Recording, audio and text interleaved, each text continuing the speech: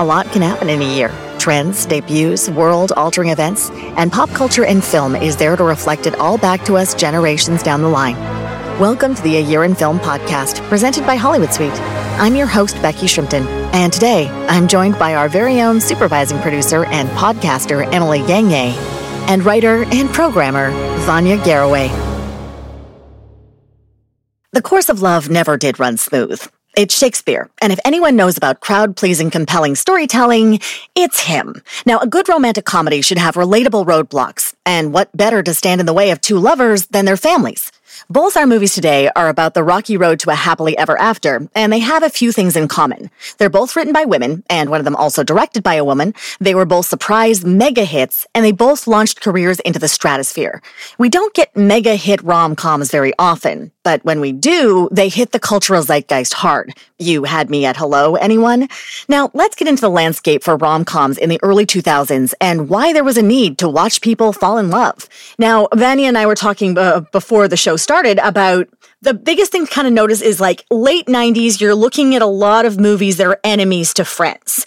And that is always like I think it's a very difficult balance. It's still very When Harry Met Sally approach, but I think When Harry Met Sally really is the gold standard of that, where it's two people that just don't know each other yet, having to grow, as opposed to two nightmare humans eventually being like, perhaps we should be nightmares together. And then the early 2000s, it very much becomes focused on women, and then the relationships are peripheral. It's women trying to become their best selves. So Legally Blonde, Bridget Jones's Diary, that kind of thing. What do you guys think? I like that you brought up like When Harry Met Sally is the gold standards, because for me, Nora Ephron, she kind of went, she's a throwback. Like her style of writing was a throwback to basically her parents were screenwriters in their era of rom-coms. You know, like they wrote Desk Set, you know, Katharine Hepburn. And so that where it's like about strong women who know themselves, who, you know, just need to get to know the other person in order for them to follow them. They're not antagonists to them. You know, they could be their friend. And then, yeah, the switch later on is a great switch. You know, I think it's a positive one to get out of that. Like they need to hate each other in order to to fall in love, you know. I think a little bit of like, you know, pushback is good in a rom-com where you know, they don't know each other. And they're frustrated with each other. That's certainly the case with When Harry Met Sally, but I like the transition in the audience. Yeah, I think it is a lot to do with the girl power movement that was happening. Like the Spice Girls came out, and the Spice Girls feature heavily into like Beckham. But I feel like at that point, we were really about uplifting women, or like supposedly about uplifting women. And they saw that as a draw. Like the Spice Girls were like the biggest band since the Beatles, not just in the UK, everywhere. I don't know if you guys remember, it was like a 2-year period where it was just Spice Girls everywhere, everything Spice Girls. And I was a kid at that time, so I was really inspired by that. And I found myself drawn to stories like Legally Blonde is one of my absolute favorite movies. And I love that, yeah, there is a love story in there, but it is really about her growth. And there's a bonus, she gets the guy too. And I think that that's such a powerful message. I know like Vanya and I have talked about like Little Women, for example, and like how people like often get down on Jo because she like ends up with a guy at the end, and it could be queerer is a theme that we talk about a lot. But I think like what I always love about the 1994 version of Little Women, for example, is like she does get the guy, but she also gets a book. And I think that is like a powerful message to send, as well as you don't need the guy. It's like, you can have it all. I grew up at the time of the girl power movement, but as we have discussed previously on this podcast, I was the kid with going to the punk shows. So the Spice Girls and that particular brand of feminism didn't work for me. And in fact, that brand of feminism I found very manufactured, and I was deliberately withdrawing from it. Now, as an adult, and we're going to talk about Bend It Like Beckham and get into the Spice Girls more and that movement because it's so important, understanding what they did and what kind of autonomy they actually had over themselves and their careers, I am incredibly impressed. And I am incredibly impressed at, even though their message of girl power, which I agree with you, Emily, 100% affected third wave feminism and affected what we see now as empowerment for women that I do think is not great in a lot of ways. That it's very infantilizing in some ways and whatnot. But I think you're right. This was a liberative movement that we do get movies like this. On the weird other end of the spectrum of another film we talked about this season, Crossroads comes out of this same movement, right? Yeah. And it's also like, it's not just about, oh, this is what we're talking about. It's like, oh, women are profitable, like, which is the dark side of it, right? Like, it's like, oh, the Spice Girls sell records, they make movies, blah, blah, blah. We're going to capitalize. But boy, are they hot, and they were manufactured for the boys to watch. Yes, but so cute. Sure. I love them so much. But I do think that I think it was also giving women a permission to be powerful and sexy in that way. At that time, I was I was older than Emily, I know. So I was at a different time in my life.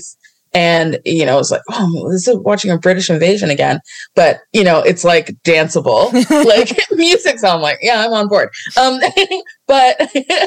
But then, you know, like having that, the sexuality, you know, Sex and the City was still happening. Like there's this like opening up of like kind of going back to being like, we didn't have to be like men to be powerful. We didn't have to act like men, stereotypically to have power. And also, you know, we could be cute and then we can also be strong. And so Bend It Like Beckham, it makes sense.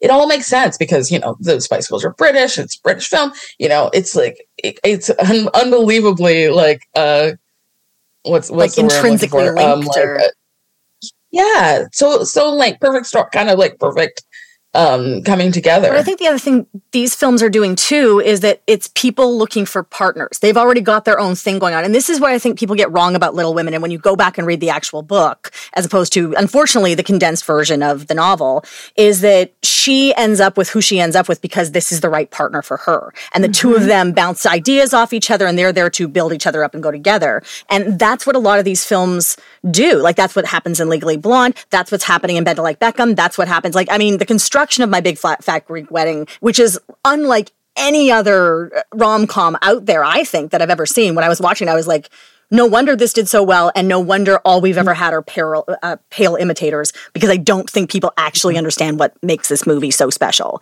and what people really locked into. But we are going to get into that. So let's start out with Bend It Like Beckham. So when you get older and start to socialize, you become aware of things that your family does that other families don't do. Now, maybe you have a word that only your family uses, like blitvert, which is used by my family and perhaps nowhere else. But for children of first-generation immigrants, like Jess and Bend It Like Beckham, it can seem like your family's traditions are standing in the way of who you want to be in the world you live in. At least that's the way it seems in this light and bouncy rom-com that tries to tackle a lot of heavy topics, from racism and bigotry to sexism in sports and homophobia. Now, Vanya, you wanted to program this for your series. What about Bend It Like Beckham stands out for you? My series, Paid in Sweat, is sports and celebration and sweat in cinema, competition, athleticism. Obviously, like, you know, it's a football or soccer film. So and then on top of that, I related to the character as being a first generation, you know, she's first generation British, but I'm first generation Canadian. So I connected with her on that. And, you know, many years ago, I used to be an athlete. So, you know, I could tap into the way she was thinking. And another reason is because I'm from Toronto, you know, and specifically Scarborough, where, you know, there's a huge South Asian community. You know, Toronto is like one of the most multicultural places on the planet, you know, and so there's going to be a lot of first generation Canadians here that will relate to, you know, her story, to Jess's story. So there were so many reasons why I should program this film. On top of it, it's really great film. It's, you know, it's shot well, it's acted well, the script is, you know, wonderful, you know, so it's just a good movie that I wanted to, you know, program. But those other reasons, you know, really matter. It like is actually personal to me. Like I rewatching it, I cried really hard. I forgot that I get emotional at this movie because I hadn't seen it in a long time. but I found myself in tears, really worked up, because there's something about being a first generation person of immigrants that it's like there's a sacrifice that has to be made. If you can't have everything, there's a sacrifice that other people I don't think understand, and you're pulled between two worlds all the time. Your parents are one way, and then your friends are a certain way, and you want to be that. You are also that. Like, I'm very Canadian, but my parents are Caribbean, so it was just like, oh, I know they behave differently, I know they expect different things from me, and my friends a lot of my friends don't understand that. So I could connect to her on that level. Why don't you give people a little idea about what this film is about? Just a brief plot summary for us. Beckham, Permanent Niagara, plays Jess, and she's a first generation English young woman.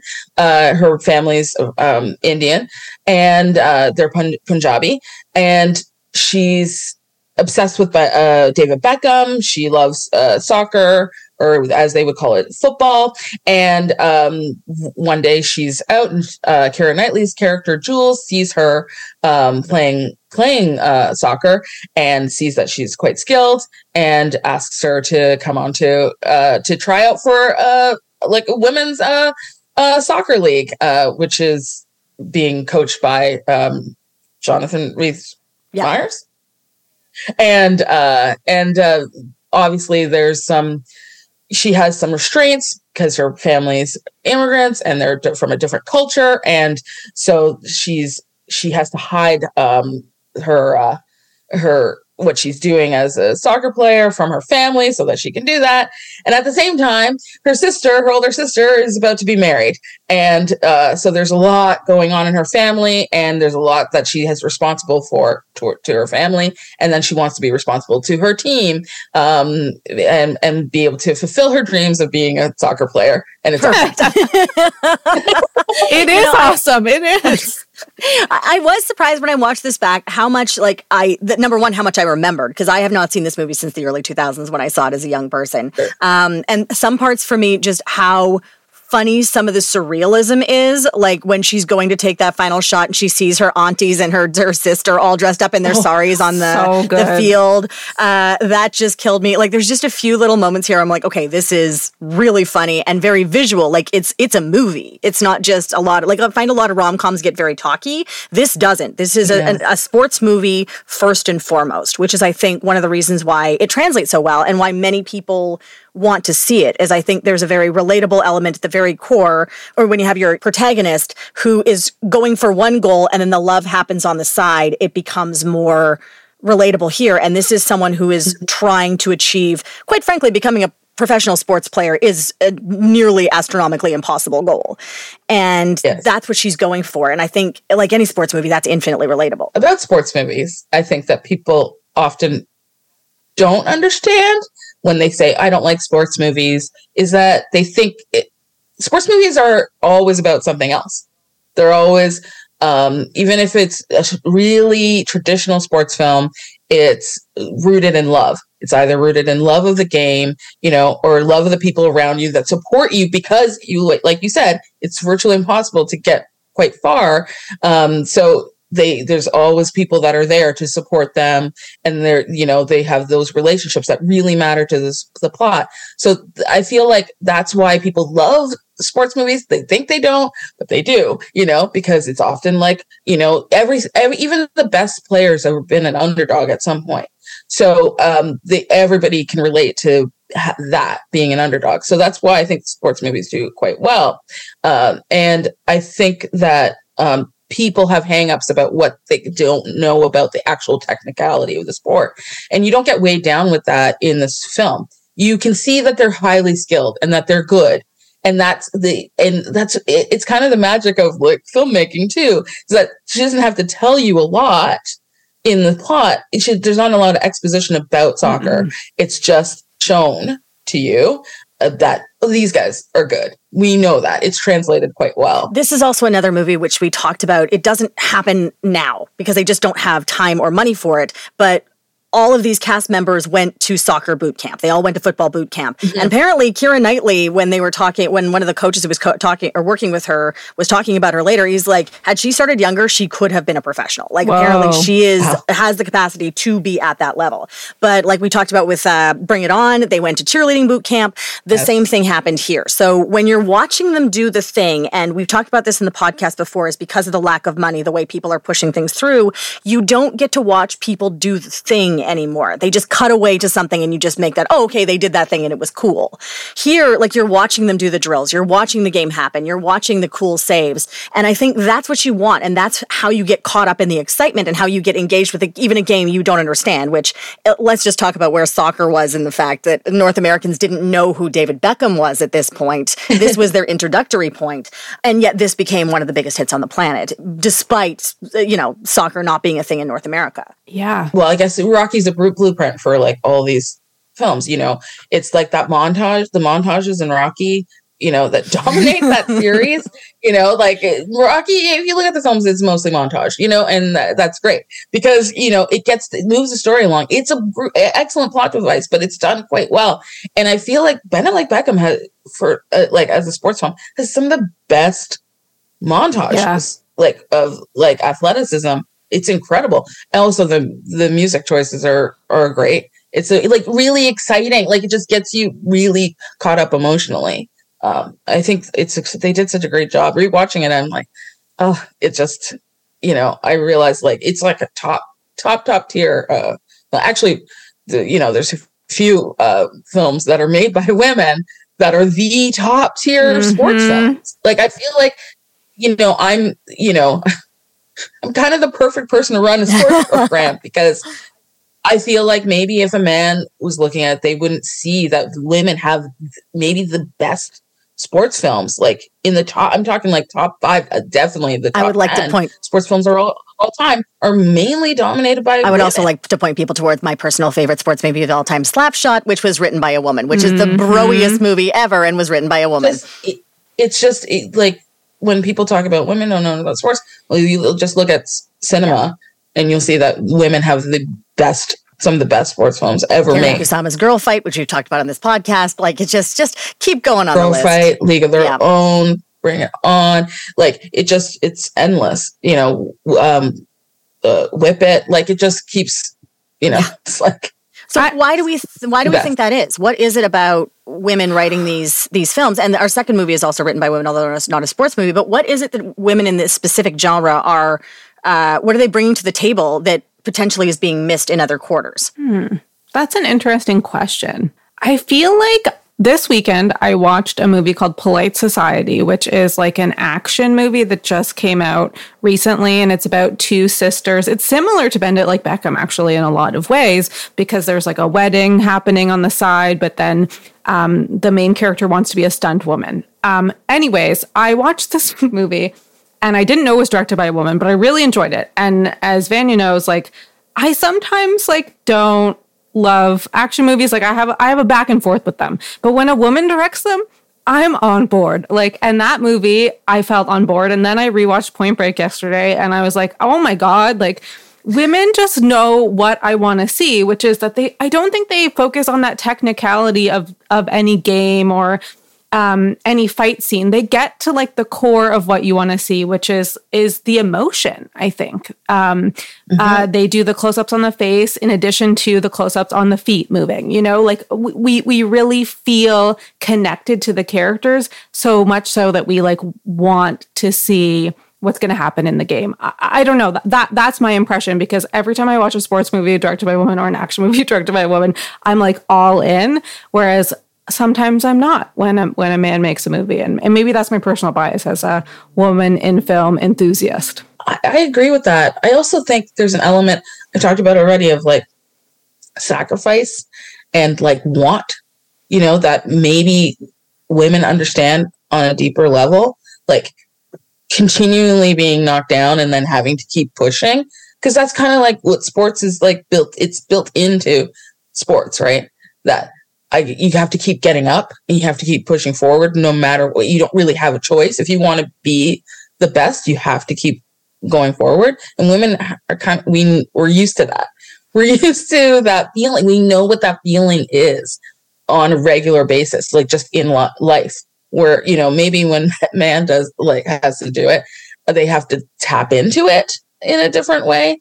And also it's like handed to them, you know, sports, like the idea of sports is like given to them, that they're the best and that, you know, that no one can be as good as them. So it's just easy, right? Where with women, they understand the desire on a different level, that it maybe even is more than just winning. It's being like that fulfillment, you know, of knowing that you did it. Yeah. Yeah. And in this movie, Jess is like battling her family, but also just the fact that like there's limited space for women to play soccer in the first place, right? Like there's only this one club, which is like crazy. Like Joe could go anywhere and play soccer, right? Like, whereas... Well, and that's the point. And there's the prestige with him, the fact that he is coaching the women's team and his father doesn't approve of that. There's a lack of prestige that you are somehow coaching a lesser team.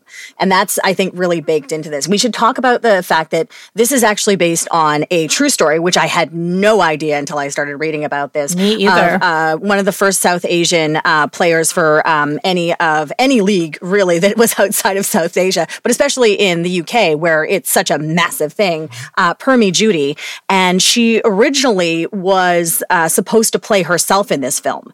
And she's like, the relationship with my coach was a thing. Like a lot of this is all baked in, but she was like, this is too light and fluffy. And I feel like you're not doing justice to the struggle that I went through and how challenging it actually was. And so she decided to walk away.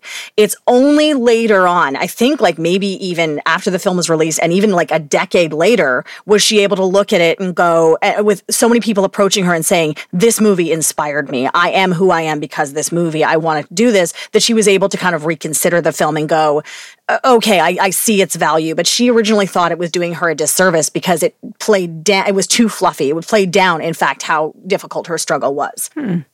I could see how she would look at it like that, because it's, you know, like it has the wedding stuff and it has like, she's focused on the game, right? All these other things seem like a distraction that maybe she didn't have. If you're working at that level, though, that's what that is. Like you literally live and breathe it. She doesn't.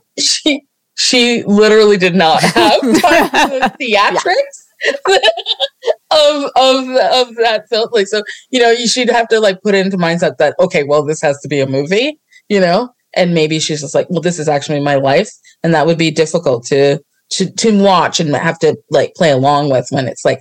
You're like, oh, you know, this is tougher. Well, Gurinder Chadha is interesting. So this obviously was the movie that like launched her into another level. But she'd been making films with her writing partner / husband, Paul Mayeda Burgess, for a very long time. So originally she ended up at Sundance because of a film called What's Cooking. And What's Cooking examines cooking through various women from various cultures coming together, and you're watching almost like vignette style. So this is something that she kind of started out with, this idea of like, how do we show these cross cultures and how are we different, but how are we the same? And that's very much a theme through a lot of her film. Bride and Prejudice is what she followed up Bend It Like Beckham with, another like, you know, interracial, bringing it into a whole new genre sort of film. And then she did my personal favorite, one of my favorite books, Angus Thongs and Perfect Snogging, or Full Frontal Snogging as it's called in books. I love those books when I grew up. It's a very watered down version of what the books are. The books are way more open about sex and sexuality and just how much young girls want to bone. And it's very toned down. So when I saw that one and I'm thinking about Bend It Like Beckham in this story, I'm like, okay, you're very good at making things very light, fluffy, and accessible, and dealing with this is a movie that deals with very serious topics. Juliet Stevens is a monster in this movie. And yet, at the end, everything seems to be tied up in a very neat little bow. Like, oh, she's not racist anymore. Yay! You know, it's a very interesting way of approaching topics this heavy and still affect people as emotionally as they do, like yourself, Vanya.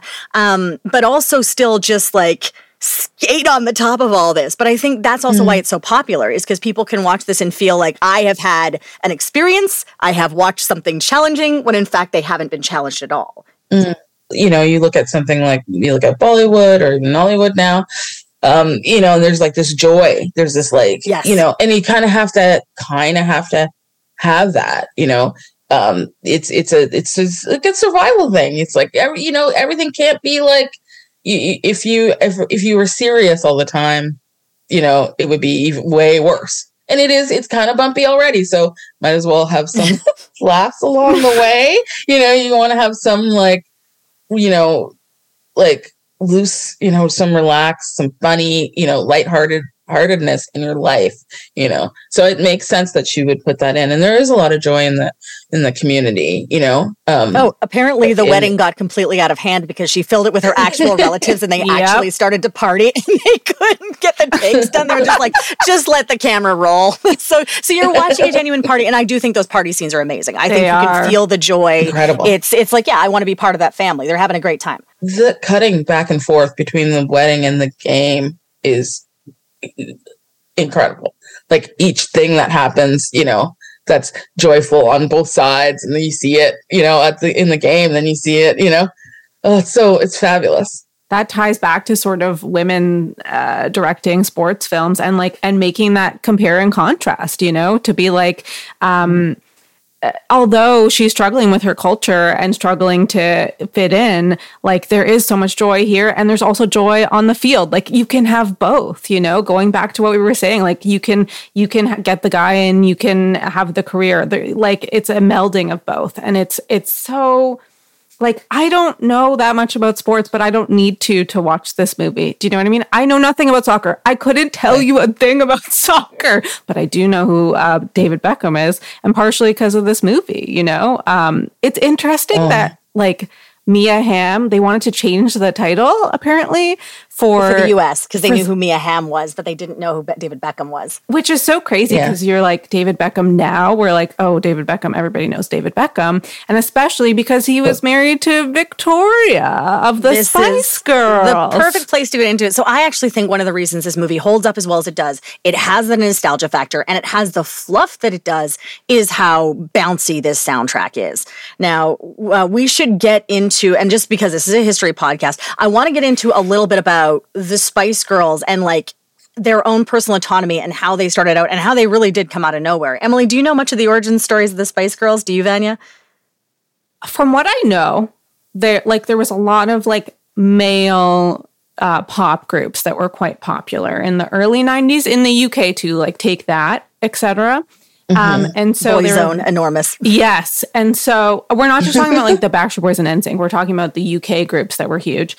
And I think they wanted to create a female version of that. And so they like literally like looked for girls all over the UK and found these 5, and they gave them all the names that are so marketable, problematic, many of them. They didn't. They did. The girls gave themselves the names. The girls were the ones that pushed for Spice. They actually want here. Like I said, when I went down the road of like, holy shit, you guys had way more autonomy than I thought you did. Yeah. No, they named themselves. They wanted to give them like a much lighter, fluffier name, like a Pussycat Dolls sort of equivalent with like that feminization. Yeah. And I mean, it worked so well because you immediately were like, I'm this one, I'm that one. Like you just wanted to be one of them, you know, I'm definitely Baby Spice, but I wanted to be Ginger Spice, you know? Who didn't? Because she was the true girl power one of the group.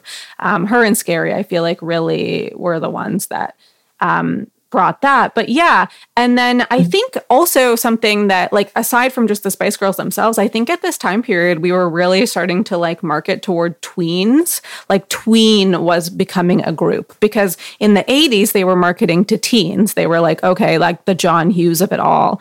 But they're like, oh, there's an untapped market of girls that are not quite teens yet that we can get to. And I was in that group, right? So, like, I was totally sold. Anyways, the Spice Girls, like, we think of them being the biggest thing ever, but they really only existed for a short period of time. Yeah, it's in the influence as well. I want to just say, like, because this is one of the most badass things I think I've ever heard. And this is weirdly changed music history, which you need to, especially with the way, and we look at K-pop and J-pop now and the way those bands were developed. This is the placeholder of why they have those boot camps and in like K-pop and all that. This is what it's built on. So they got all these women together, and for a year, they put them through a massive boot camp. They lived in the same house. They were paid $50 a week, and this is all they did. And it was nonstop. But here's the thing, is that because one of them left early and was replaced with Emma Bunton, they were like, we're going to invest a ton of money in these girls, and we want to make sure that, like, if one of them isn't working out, we can boot them as quickly as possible. Wow. So they didn't actually sign them to a proper contract. They just had them there, and this is what was happening. Now, they go and they start recording their first songs, and one of the first songs they start recording is Wannabe. And they are like, we know this is a hit. And it's literally them just like riffing, which is wild when you think about that. So what happens is they realize that their management doesn't actually know what they're doing. They don't think Wannabe should be the lead single. They think it should be one of the ballads. And they're like, these guys have no idea what the hell they're doing. So in the middle of the night, they move out of their house, they go to the studio, they steal the masters, and then they go and take it to Simon Fuller. Simon Fuller takes them on, and because there's no contract and they are the artists and the creators, and there's no writing credits for the managers, they just are managers, they can do exactly that. Wannabe gets released, they sign an actual contract, and they become the largest band on the planet. And I was like, I'm sorry, what? Oh my God. Great story. That's wild. That's wild. Well, Mel C gets some songs in the soundtrack to Bend It Like Beckham. She like really had a singing. People say she was the one with the voice, in the group, and she really did do some more songs, including that one with Bryan Adams that I can't get out of my head. So good. It's so good. I think it's so interesting. Like we've been talking a lot about the like feminist element of the Spice Girls, but I think there's like sort of a queerness to the Spice Girls, especially Mel C, and the fact that she's used so heavily in the soundtrack, and even reference like Jules' mom is like, there's a reason why Sporty is the only one without a fella. And you're like, actually, there is a reason. She's straight. We need to be clear. She is actually straight. She says, I wish I was gay, but I am not. Assumptions were made. It's like the Natasha Lyonne of the Spice Girls. But yes. And so this movie has sort of a queerness to it that like is never quite explored and really breaks my heart because I don't know about you guys, but like, I'm not really into Joe. Like, I am into Jonathan Rhys Meyers. Love him. Loved him since Velvet Goldmine. But I don't, number one, he's her coach. Number two, I don't know. I'm more into Jules and Jess. I just am. Because there's actual chemistry. There's a lot of physical contact in this movie between the women. There's a lot of hugging. There's a lot of kissing on the cheeks. This movie is gay as fuck. And I am not the only one that thinks this. In fact, Keira Knightley has actually talked about how she wants this to be remade and have them be gay. She said they actually talked about this on set where they were like, how are they not ending up together and why is she ending up with Joe? Like this is, so even at the time. But I think had you added that queer element to this movie would not have been the mega hit at this time. So it's one of those things where I think there's a lot of coding here for young women and the fact for young queer women. And I think a lot of the understanding that these two are headed off to America with no other supervision, no boyfriends, new world. I think if you were to visit them, 5 years later, there would be a very different living situation for them. I definitely think that Jess is bisexual. I do think that, but I think that Jules is not. I think Jules is a lesbian. I think Jules, when she sees them together and is upset by them seeing Jess and Joe together. Why are all their names start with that? Sorry. Actually, I just realized I'm like that's difficult. I was having a hard time saying all their names together. When she sees Jess and Joe together, I don't think she's really upset about Joe at all. She's upset about Jess. She's like, oh, I just brought you on. You're like, you're my person now, and now I'm losing you to him, right? Where I think she thought if she knows about him, then she'll stay away from him. But really, it's to get close to Jess so that she can have I Jess. think that's a great I think she's more point. upset about that than she is about Joe. That's a fantastic point. But I do think that Jess is, to me, she's bi. Yeah, thank you, Vanya. All right, I agree. But there's another reason why I think that Jules is a lesbian. It's because when they're in the car and her mother is saying that telling her she's a lesbian, she says that she's not, she doesn't say she's not. She doesn't actually deny it, really. She says that they were fighting over Joe. And then she says, is there something wrong with being a lesbian, basically? Yeah. And her mom's like, no. And then she's like, there's nothing wrong with that. Kind of saying, well, if I was a lesbian, are you going to be, I'm testing the waters about that? Mm-hmm. Yeah. And Jess never has those questions on her side, but Jules does. And it's kind of, like, okay, I wish I could come out to you now, but I can't because you're acting the way you're because of the way you're acting. That is a great... Because I would have come out to you. Yeah, that's a fantastic point. That's the way I read it when I was watching it this time. Yeah, I didn't even catch that. That's great. I'm just like, no, they're gay. But I think you're right. It's... Well, I'm bisexual, so I'm kind of like, to me, Jess, like, in my head, she thinks the way I do, where, like, I could see that she really does, like Joe, like she's attracted to him, right? But then she has another kind of relationship with Jess. I mean, once they're over it. And also what's wild is that there is a gay character in this film who has not yet come out to his parents. So it's one of those things of like, oh, interesting. Okay, you're doing that as like a little side tangent thing.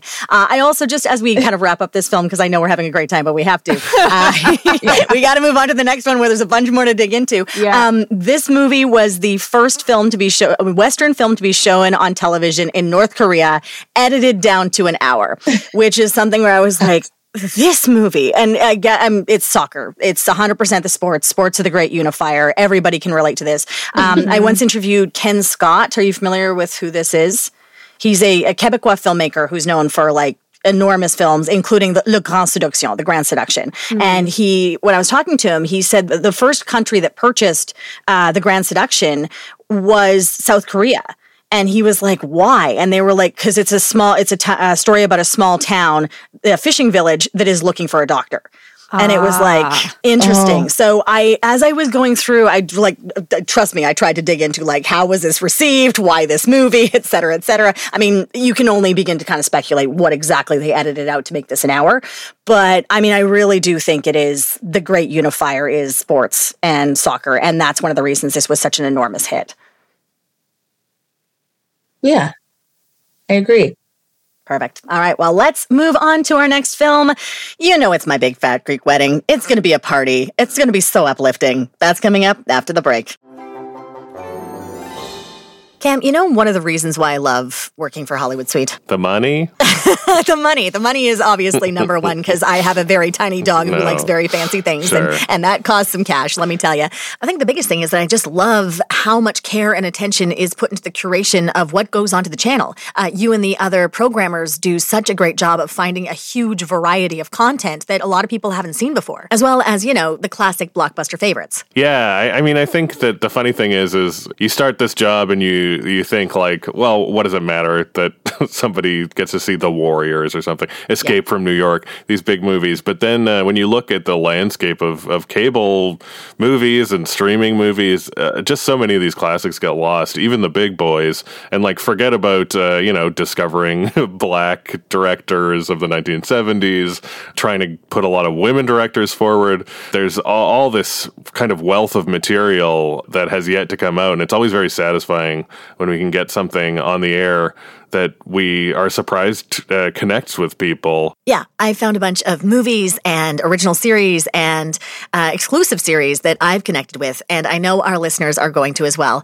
You can subscribe to Hollywood Suite through your TV provider, or you can go to Amazon Prime Channels and you can subscribe through that. That's what I do. And if you want to find out more and have a look at listings, you can check out hollywoodsuite.ca. Okay, let's get back to the show. Think of some of the biggest box office hits in recent memory. big franchise movies like those from Marvel or Harry Potter, obviously. But what if I were to tell you that one of the biggest is actually a tiny independent rom-com made for just $5 million, which ended up grossing over $200 million at that time box office and came fifth in the year's top of the box office. In the days of streaming, where theatrical release is so limited before offloading to another platform, a theatrical juggernaut like My Big Fat Greek Wedding couldn't have gotten the steam it needed to be the little engine that would last for 52 weeks, longer than Titanic. But how did this little story about a goofy Greek family become a wild success? Let's find out. Now, I feel like My Big Fat Greek Wedding has now become a punchline. And we forget how much people actually love this movie. And going back and watched, I was like, I love this movie too. It's very endearing and very charming. Emily, how do you feel about this one? Does this hold up for you? Yeah, I really like it. I'm excited. There's a third movie coming out this year. I'm excited. I saw the second one. I feel like this is just such a warm movie. Like I actually showed it to my partner Perry. He'd never seen it. Probably because, as I have learned, if it's a really lady forward movie, he probably didn't watch it in his formative years, which I am trying to correct. But we watched it and he was like, this is just delightful. This is like a movie that they don't necessarily make or don't make well anymore.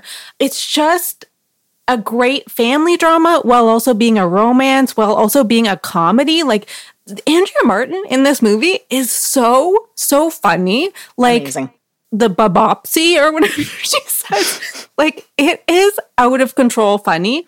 And I think that we need that kind of levity. I know that this movie came out in 2002, obviously, which is after 9/11. And I think we needed that joy and we needed sort of like you were talking about, Vanya, like, you know, you can't just be in pain all the time and you can't, you need some levity. And this movie really brings it to you every single time. And Nia Vardalos, she's so freaking charming. I would like to make this a double feature with Father the Bride and call it Unbridled Joy. I think that's what needs to happen. Also, just as you said that about Andrea Martin, I was like, oh, she's doing Franck. This is her Franck equivalent. Oh my gosh, you're so right, Becky. With the wild accent and the stories and the fact that she's barely comprehensible, it's Franck. So I go to the doctor and he did the biopsy. There were a couple times where I thought I would never stop laughing when she sticks her finger on her collarbone and says she's like a chicken, like she's like gonna break her bone, and she jams her finger. And I was like, that is one of the funny, and it's also Nia Vardalos. Her facial expression is really, really funny there, and. I just thought that Andrea Martin's brilliant. She's brilliant. Oscar-worthy brilliant, as far as funny. And I know that doesn't, usually translate funny. It doesn't translate often there. But really, it is that good. She's really that good. I just couldn't believe some of the things that she was doing. Well, if people have somehow missed this mega hit, it isn't actually a movie about Andrea Martin being amazing, although she does help contribute to the movie. Emily, why don't you give people a very brief plot summary about what this one's about? Yeah, basically, there's this 30-year-old Greek girl named Tula who's always kind of been like a fish out of water. We see scenes of her, back in the day in the lunchroom, taking out her lunch and people making fun of her for being Greek. And she's just kind of uncomfortable with herself, and she works at her family's restaurant, and her family is huge and very tight-knit. And then as she turns 30, she kind of realizes that she wants to branch out, and she's kind of longing for love. And she finds this cute non-Greek guy named Ian that she falls for. And she starts to go to college and she starts a new job and she just sort of blossoms. But her family is not so happy with the fact that she wants to be with a non-Greek man. There's a lot of drama around that, similar to Bend It Like Beckham. And she's kind of got to convince them that this is the guy for her. And chaos ensues. Plates are broken. Windex is sprayed on every orifice. But it is just a joyful movie about sort of reconciling your need to grow as a person while also, retaining respect for your culture. at the same time. I think there's a lot of pale imitators of this film. I think there's a lot of people that genuinely do not understand how this movie works. And I think the biggest thing is, number one, it's true. Like, this is all based on like Nia Vardalos's relationship with her family, all the weird quirks, all the people. It's also why originally everyone thought this is one of the best spec scripts they'd ever written. So Nia Vardalos originally wrote this as a play, was performing it in LA, and people were coming up to her being like, we absolutely love this movie. Everybody wants to buy the script. It's one of the hottest things. But everybody was like, we need to change the ethnicity. No one knows anything about Greek. No one cares about Greek. At one point, they wanted to make them Puerto Rican, and it was a J-Lo comedy. And she was like, I'm sure J-Lo is lovely, and I will write something for her someday, but this is for me. And that was really the hinge catalyst of like, hey, so I'm from this little girl from Winnipeg just hanging out in LA, and I have a great spec strip. Make me the star. And it's like, yeah, that's going to happen. Yeah. Well, that is what happened. Like, I think part of what makes this film so charming is also the backstory behind it, which we're going to get into it. But what I think everybody loves about this is the family drama, but also the fact that this is the safest movie that still has conflict ever made. At no point do you ever think she's not going to end up with Ian. Ian is in love with her from the moment he sees her. Ian wants to be with her. Ian thinks she's amazing. She has to figure out she's amazing and has to come with terms with who she is. And I think that's something that people are very scared of doing because movies need conflict. That's what drives them forward. So people are like, well, they have to have a big blowout fight and she has to cancel the wedding and they have to... That never happens. And she also doesn't get the wedding she wants. She goes along with her family the entire time. The first thing she says when she sees herself in her wedding dress isn't, oh, my family was right and I'm having this magical moment. It's, I'm a snow beast.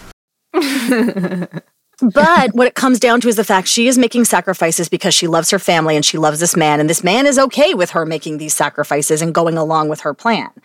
This is a wild movie when you really think about what it's doing and that we have never done this before or since. It's one of my biggest pet peeves is when I feel like you don't have to be that contrived about the drama.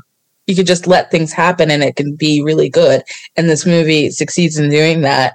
You know, she doesn't tell like silly lies. You know, there's a moment where he says, oh, we should go to this restaurant and it's her family's restaurant. And she doesn't want, to go there, but she doesn't say, oh, I don't really like Greek food or whatever. Or she tries to lie about it. And then it comes up later. That's what would happen, probably in a rom-com now, and has happened in many rom-coms where she will just lie about it. And then she'll get caught up in her web of lies. And then it will be a thing. And then he'll be like, why you lie to me? And then they'll break up for a while and then they have to get back together. That didn't happen. And it's so refreshing. So even though it came out 2002, rewatching it, I was like, this is so refreshing to experience something where that they're going to be together, because that's not really what it's about. Them breaking up is not what it's about. At no point does your mother say, I have to go to the bathroom, don't hit pause. Like she wants to be there the whole time, because there's just like you float through this movie. And I think one of the big things to point out is this is one of the first films released after 9/11 happened. So we're currently sitting in 2002. 9/11 has just happened. When you look at the box office, and we'll be talking about this when we talk about the film Signs, which is also really important to watch, is a lot of the movies that are doing well are either extremely floaty like this or Bend It Like Beckham. Even Gurinder Chanda points at her movie as being like, it did extremely well because of 9/11 and people needed fluff.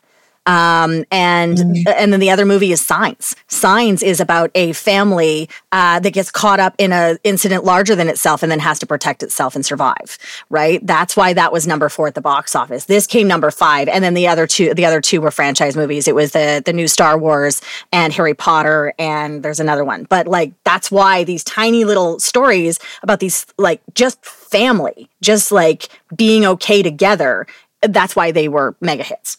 Mm-hmm. And how these families like respect each other. They stick together even when they have like animosity. Like there's even when they're having challenges, they really do stick together. All the families, yeah. And they like even when Ian first comes to the restaurant and they're having that party, like they just like accept him. Like they tease him. Like I love the parts when the brothers and the cousins are like telling him things to say and making him embarrass himself. But like they take him in their arms, literally in the restaurant, and like push Tula aside for Ian, you know? It's like, yes, it's a little bit dramatic, but like ultimately they love Tula and they are going to love Ian, you know? And I love that. Like, you know, there isn't big drama, but there's like little dramas that are natural dramas between family. Like one of the things that really struck me in this watch was like the brother, Tula's brother, who keeps trying to get the dad to look at his art.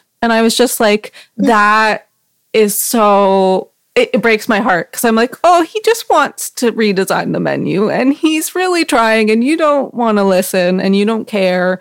But like maybe if he said, listen, Dad, I want you to look at my art, maybe he'd listen, because Gus, that character of the dad, he really carries the movie emotionally, I think. Michael Constantine's amazing in this film. Yeah, him and Lainie Kazan are like the perfect pairing for this. Joel Zwick, who directed this film, would later go on recently, I think it's like 2021, he directed another movie that's this kind of like culture mashup called Tango Shalom, where she is an Argentinian tango dancer and he comes from rabbinical parents. And Lainie Kazan is the lead in that as well. So he's wow. I'm getting that magic going again. But we should say that Michael Constantine has since left, as he is not in the third film. He actually gave his blessing to do it because Nia Vardalos came to him and said, hey, we want to make a third. And he's like, I am not well, but I wish you well. Like, so yeah. I think it tells you just that, the fact that she came to him and he said that, the feeling that this is a family movie in more ways than one. Like everybody is very connected here. You can't make any of these movies without the majority of the cast. Like everybody is intrinsic to it. Joey Fatone, he's intrinsic to it. Yeah, you know? Yes. Actually, it took me a minute because I totally forgot. I was like, Joey Fatone? Oh yeah. And he's, you know what? I like him and he's so charming. He's very funny. Hey, Ian. Yeah. We're going to kill you. I think I remember seeing that trailer. Yeah. Anyways. Sorry, as far as the box office is concerned, you know, it really reminded me recently, I was talking about Crocodile Dundee. It has like a similar, like, because Crocodile Dundee was like this kind of a small film that came out of nowhere and ended up making so much money, and also being nominated for an Oscar for screenplay. Insane. The character it hinges on the main character being charming. And I feel like that's what this movie is. You know, she's so endearing. And then the family is too. Yeah.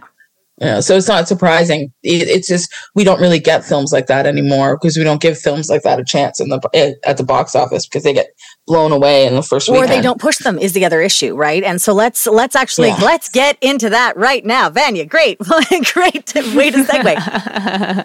This is the perfect place for us to get into Tom Hanks and Rita Wilson and Playtone Films that, aside from being actors and musical performers in the case of Rita Wilson, these are also mega producers. And you may not know that they've also produced movies like Mamma Mia 1 and 2. They produce HBO's Big Love. Like, they have some serious hits under their belt. And it all kind of starts with My Big Fat Greek Wedding. So, Vanya, why don't you walk us through how this all kind of happened? How Rita Wilson got into My Big Fat Greek Wedding and met Nia Vardalos. Because Rita Wilson's Greek, too. And so she was the one who threw her energy behind the script. Am I right? I feel. I don't know if I could go much further than that. I just know that's the main connection. I mean, she could champion it because she had a connection to the culture. And she became obsessed with it. And she, like Emily was just talking about, was dragging her partner to go see things that she fell in love with. So she dragged Tom Hanks to go see it. And Tom Hanks was actually looking for projects to produce with his wife for the new Playtone label. Now, Playtone also, people will probably find that familiar because that was the fake record label in That Thing You Do. Yeah. And so that's what he named his production company. Absolutely adorable. So he is actually producing things with Gary Goatsman, who is a former child star, now a mega producer, who, if people do not know, partly inspired the character of Gary Valentine in Paul Thomas Anderson's Licorice Pizza. So you got connections all over the place. Tom Hanks and Gary Goatsman see this one-woman show and are just like, yeah, let's go. And according to Nia Vardalos, there was never any question that she wasn't going to be the lead. And so they start going to try to get funding for it. They're able to get funding. This is actually a Canadian co-production. This is a Canadian film. It is shot on the Danforth. Apparently, Greek restaurants around it were so very excited that they were shooting a Greek movie. They catered for free. Restaurants were just showing up with food and were like, here, please enjoy. We're so glad that you're making a movie about Greek people. Oh my gosh. So that all went down. Then this film, they're like, okay, well, we need a distributor. And Tom Hanks was like, well, do you want me to put some muscle behind it and get someone? But they actually got approached weirdly by IFC. Because the head of IFC, and this is not a company that's really known for like light, fluffy movies. Usually they're doing horror movies or very serious drama, that kind of thing. He attends a screening where a woman literally broke her hip falling out of a chair laughing so hard. They did not stop the movie, but they did have to bring the lights out on and bring like a gurney in. It was I'm positive it was Andrew. Oh yeah, anyway. Babopsy was the one. And so at this point, he's like, okay, well, there's something here. So they start with a very small scale rollout, and they're like, okay, we're going to open in like 30 theaters. We see how it goes. This starts to just go, and they're like, all these start to sell out as word of mouth starts to go. You guys need to see this movie. You need to see this movie. It's IFC. They don't have a ton of money.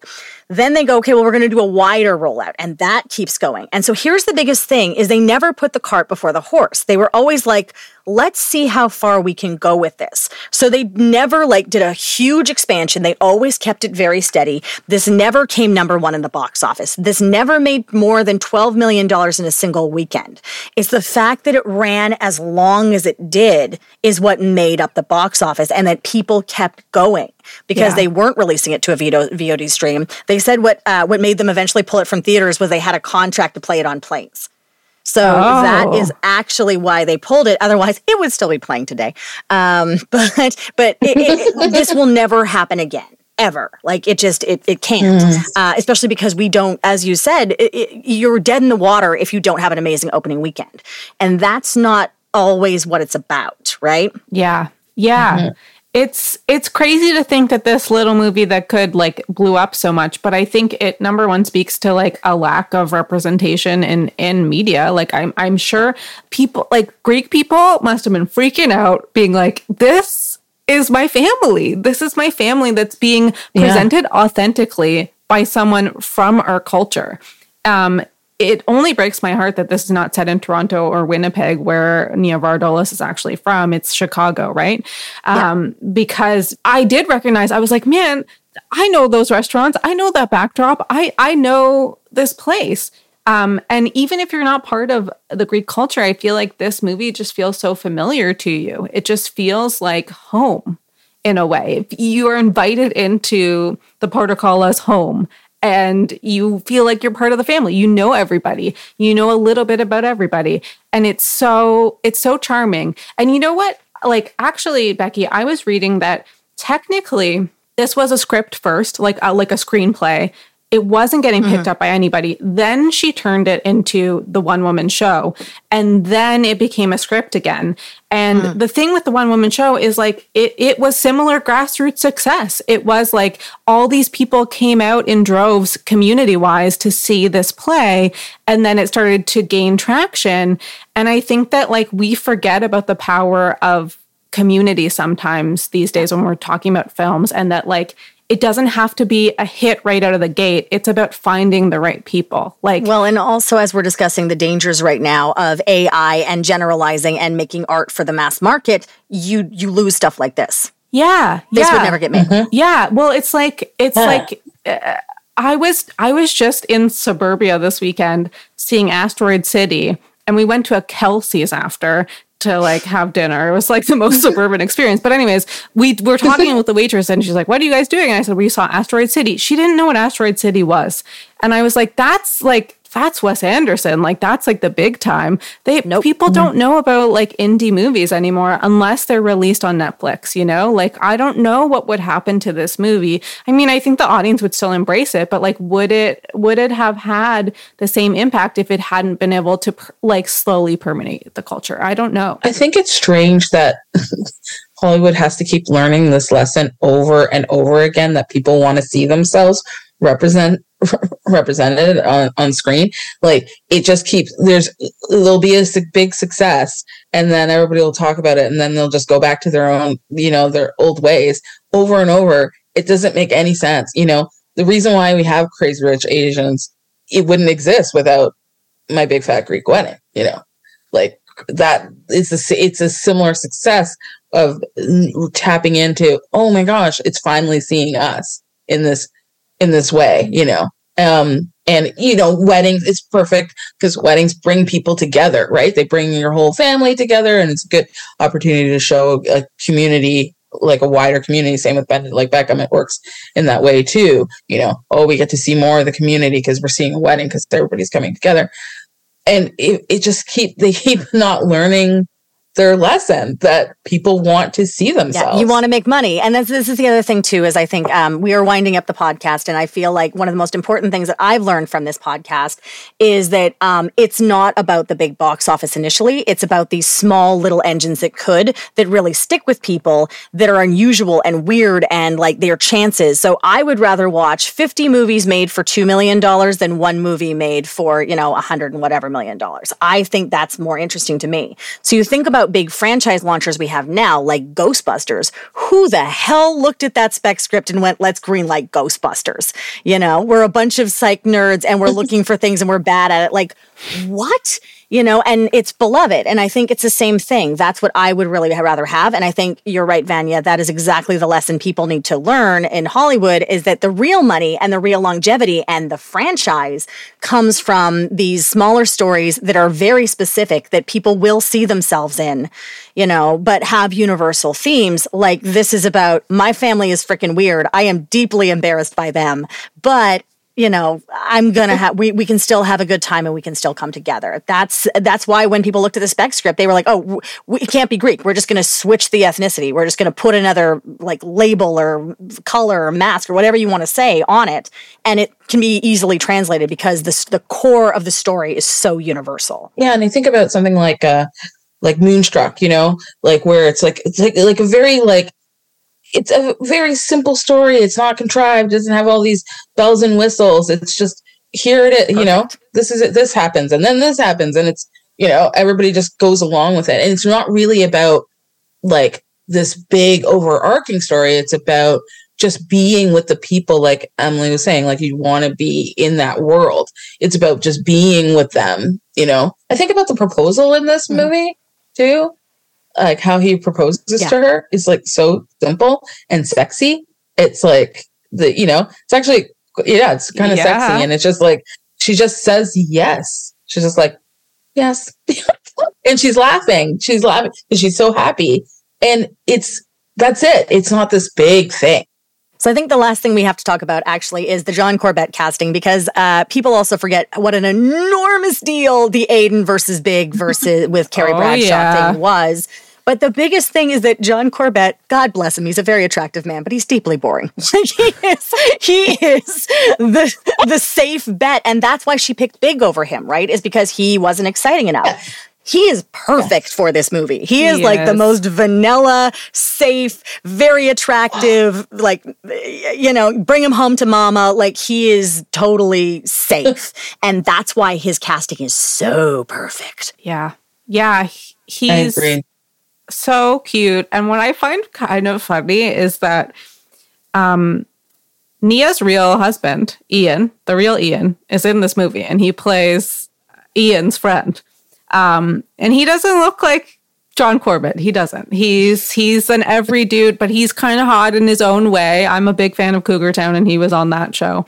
But like John brings, everybody else is so lively. You need him to be kind of simple, basic, boring. And I think, but John, like, he really is that straight man to everybody else. And that's what works.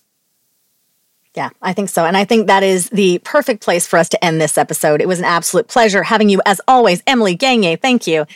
Thank you so much, ladies. This was an absolute delight.